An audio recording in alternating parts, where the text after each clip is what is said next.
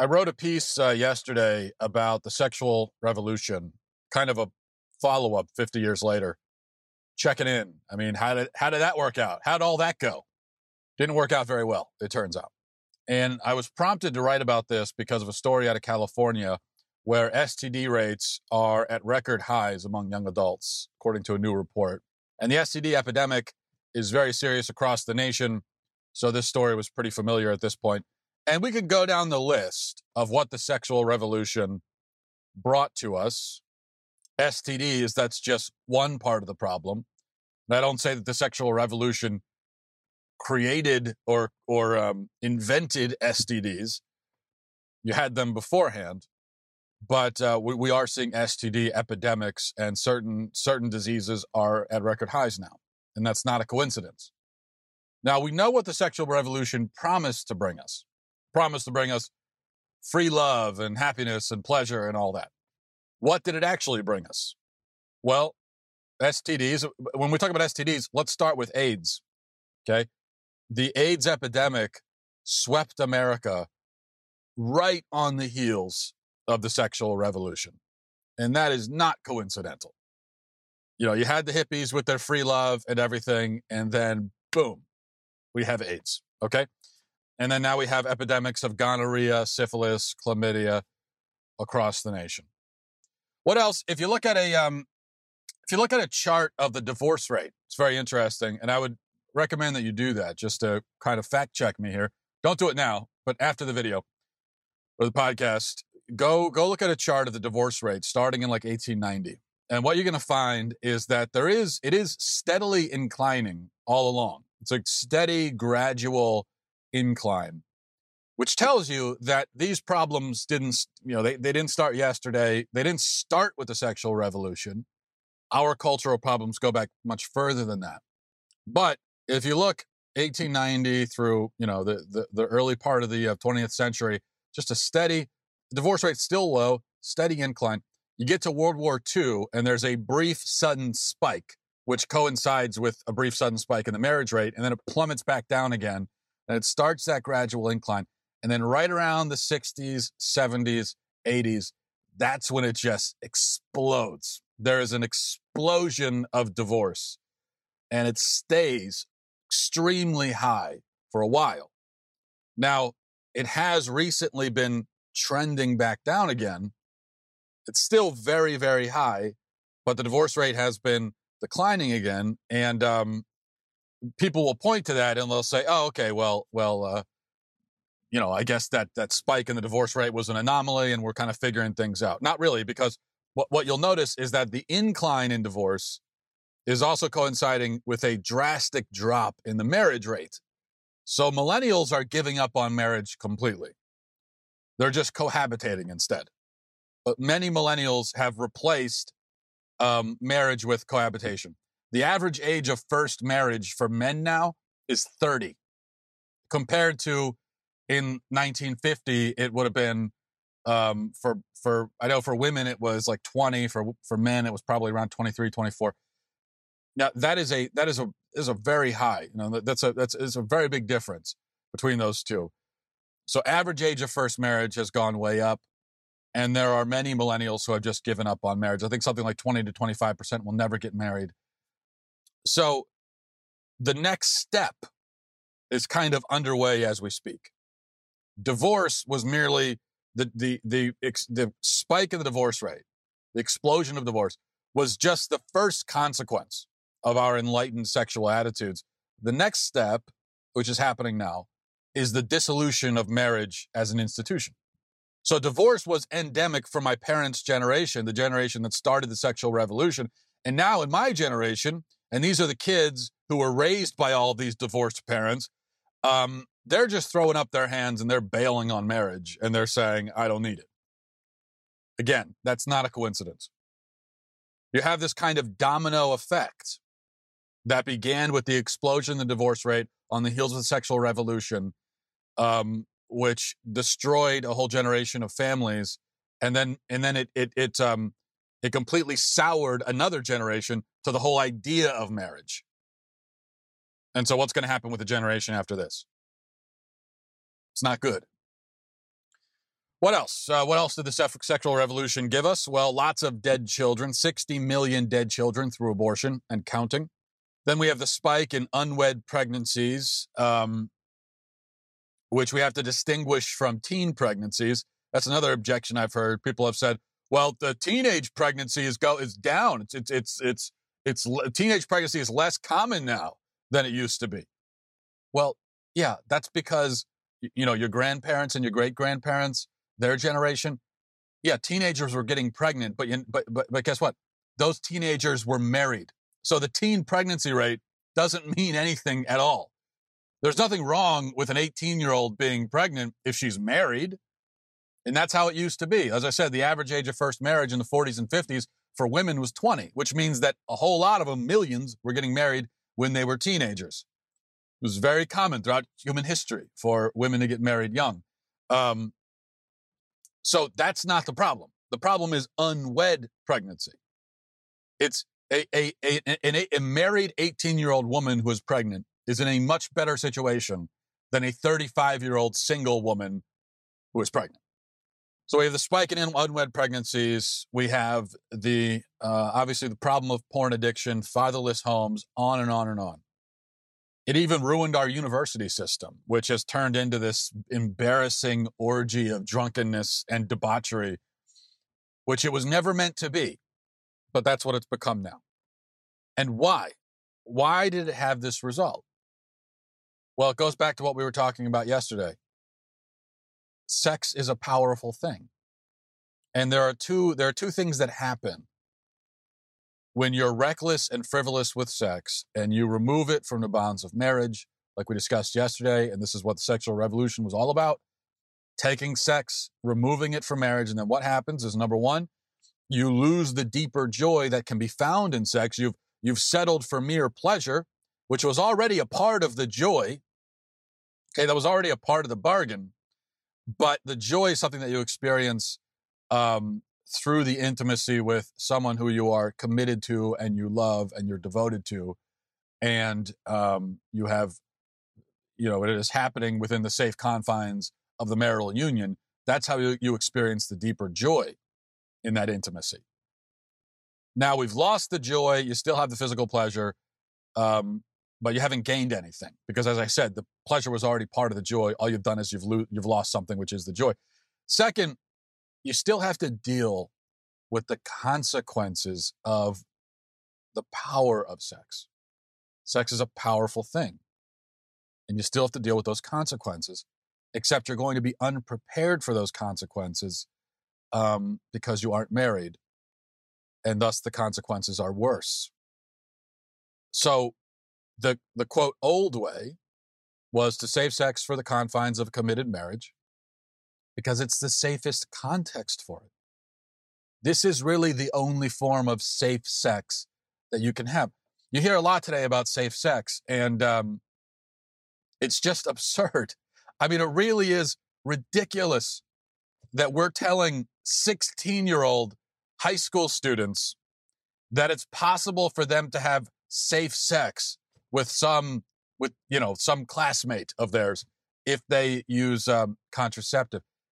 It's still not safe, as is clearly evidenced by all of the things I just listed off. Everyone's having safe sex now, yet we're having all these problems. So clearly there's a disconnect here. It's still not safe.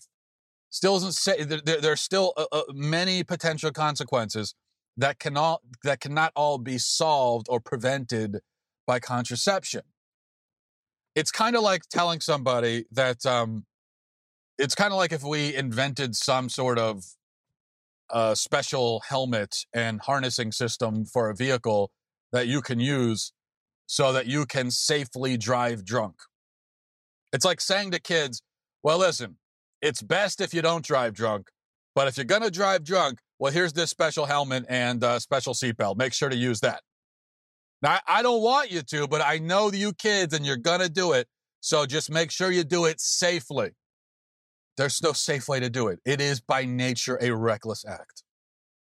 When you've got unmarried high school students who are reckless and frivolous and dumb and they're going around having sex with each other. Well, there's no safe way to do it. It doesn't exist. So, you've got the two potential options: save it for marriage, don't save it for marriage. And the equation kind of works like this. It's like you have to ask yourself, okay, here is this act of sex, and it requires you to fully expose yourself to another person and to be completely vulnerable to them.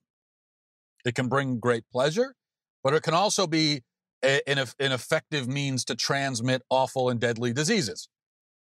So it can do both at the same time. And also, you're not going to know if the other person has a disease unless they tell you. And a lot of times, they don't want to tell you. It will likely cause you to feel an emotional attachment to this other person. Or else, if you do it with the wrong person in the wrong context, it may cause you to feel a deep disgust with yourself and a shame. And, oh, by the way, this act can make babies as well. I mean, it can do that. Now, the question: should you do it with a stranger? Everything I just listed, fully expose yourself, completely vulnerable, offering yourself up, can transmit disease, involves your emotions, can make babies. Before we even talk about what this act is, pretend you had no idea about human biology, and I just explain it to you that way, which is completely accurate. And then I say, whatever this thing is, do you think it's something you should do with a stranger? We used to say, no, of course not. Obviously not. But with the sexual revolution, we said, yeah, sure, what could go wrong? Well, a lot could go wrong, and did go wrong. Now, some people have argued with me, and they point out that the world was not a bastion of sexual morality before the 60s. There was rape, there was disease, there was prostitution, there was lust, there was promiscuity, all throughout human history. The sexual revolution didn't invent any of that. That's what I've heard over and over and over again over the last day. And this is the argument that you hear anytime you talk about the moral decay in our culture. There are always people who try to rationalize it, they try to dismiss it, they try to undermine the importance of what you're talking about by saying, well, this is how things always have been. And yeah, it's true that this kind of stuff has always happened. It hasn't always been as bad as it is now. Now, that would be completely false. Because what you have now there have always been promiscuous people, lustful people. There's always been prostitution. There's always been people having sex outside of marriage. There's always been adultery, all this stuff. What you have now is that all of those things are completely mainstream. They're entirely in the mainstream. They're not out on the fringes. They're not seen as this fringe, gross, shadowy, shameful thing that you have to slink off to a dark corner of society to engage in. That's how it used to be. And yeah, people were engaging in it in those dark corners. But now it's just out in the open. Why is that? Because there's a really crucial difference between how it is now with these things and how it used to be. People used to do these things, yet society and the individuals who did the things still knew that it was wrong. To be lustful, to be unfaithful, to be promiscuous was seen as shameful and wrong and dirty, which didn't prevent anyone from acting that way.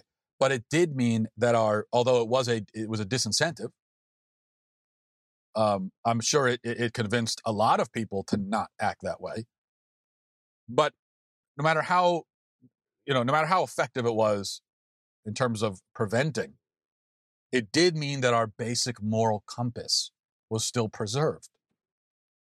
The acts themselves didn't change, but what changed is our attitude about those acts. And because our attitude changed, that means that these things are even more common now. Now, it's one thing for someone to do something evil and admit that it's evil and be shamed by society for the evil. But it's another thing for him to insist that the evil thing is actually good. and then for society to agree and throw him a parade celebrating it. Society can survive when people do bad things because people have always done bad things. But society cannot survive when people are celebrated for doing the bad things. So that is a really important difference. It's a hugely important difference. And it's the difference between a thriving, growing, prosperous, healthy civilization and a civilization that is collapsing. Now, another argument is that a lot of these things, as I just touched on earlier, but a lot of these things, divorce, certain STDs, unwed pregnancy, some of these things are on a downward trend again. And that's true. But all that means is that they exploded as a result of the sexual revolution. And society has since been struggling to kind of contain the damage.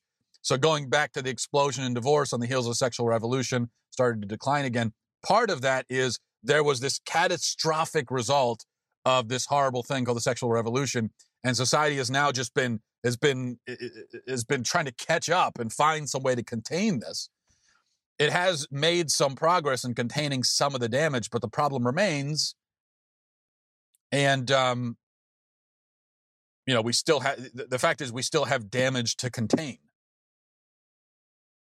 And at what cost has the damage been contained? Well, as I said, the divorce rate is down largely because the younger generations aren't getting married. So that's been the cost. For getting the divorce rate down, the cost is discouraging marriage altogether. Teens today are actually less sexually active, according to, different reports and studies that you'll read. Teens today are less sexually active than they were in years past, and even in the last, than they would have been 20 years ago or 30. But that's largely because they're inside on their computers, and a lot of the sexual activity has migrated online. And I'm not sure if replacing in-person promiscuity with online promiscuity is really an improvement. I'm not sure that it is. It's probably more of a lateral move. It may actually be a step backwards because it's less human. I mean, you've got, on one hand, you consider a teenager who's 16 and has sex with his girlfriend, which is not good and not advised.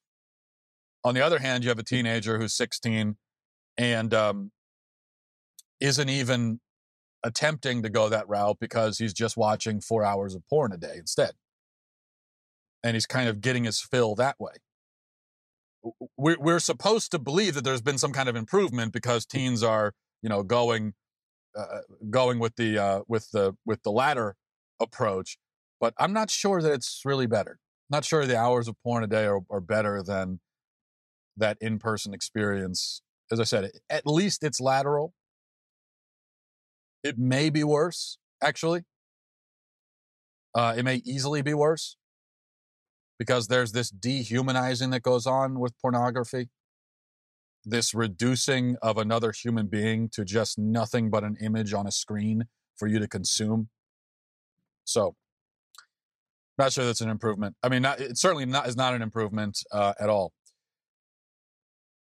Now, the final argument people have made against my point is that I haven't offered a solution. Which, first of all, I kind of think it's sort of a lazy way around.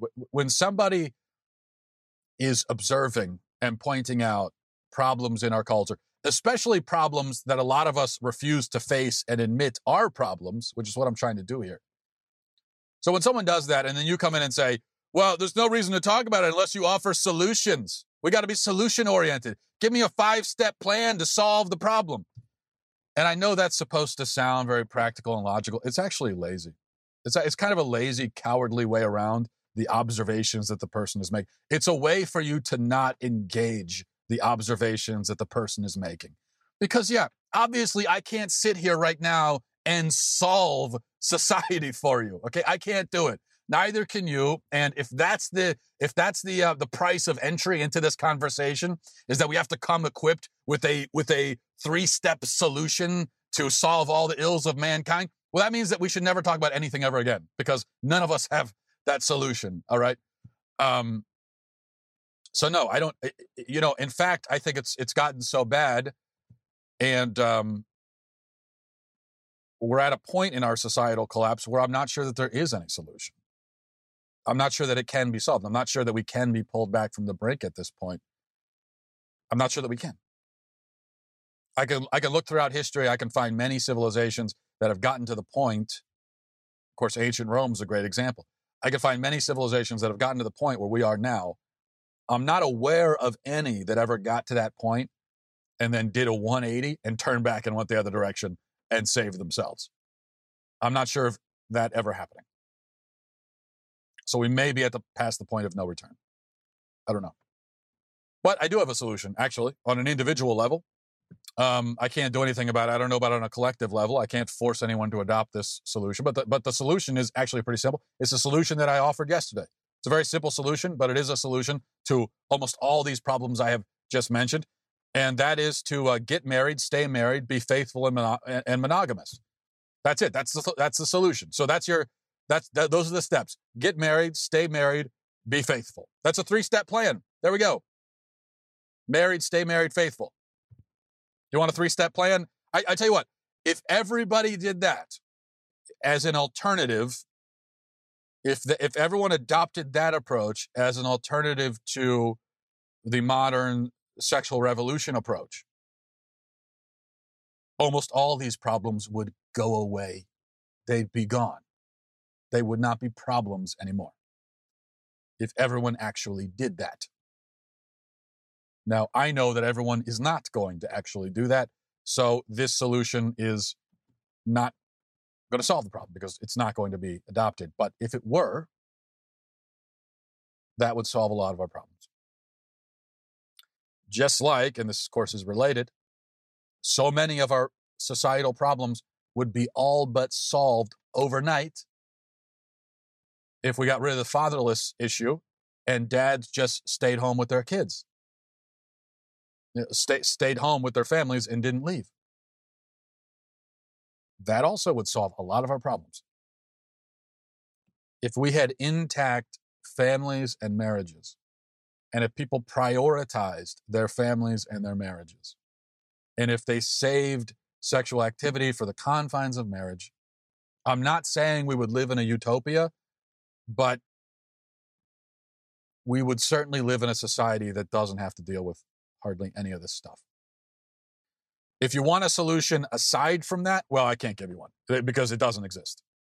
So basically, we do that, or there's no solution, and we just plummet into our civilizational demise. Those really are the two options. There is not a third one. So it's up to us to decide. I think I have a pretty good idea of which one we're gonna choose, unfortunately, but we can always pray and hope. And prayer. That's another big part of the solution. Thanks for watching, everyone. Thanks for listening. Have a great day. Godspeed.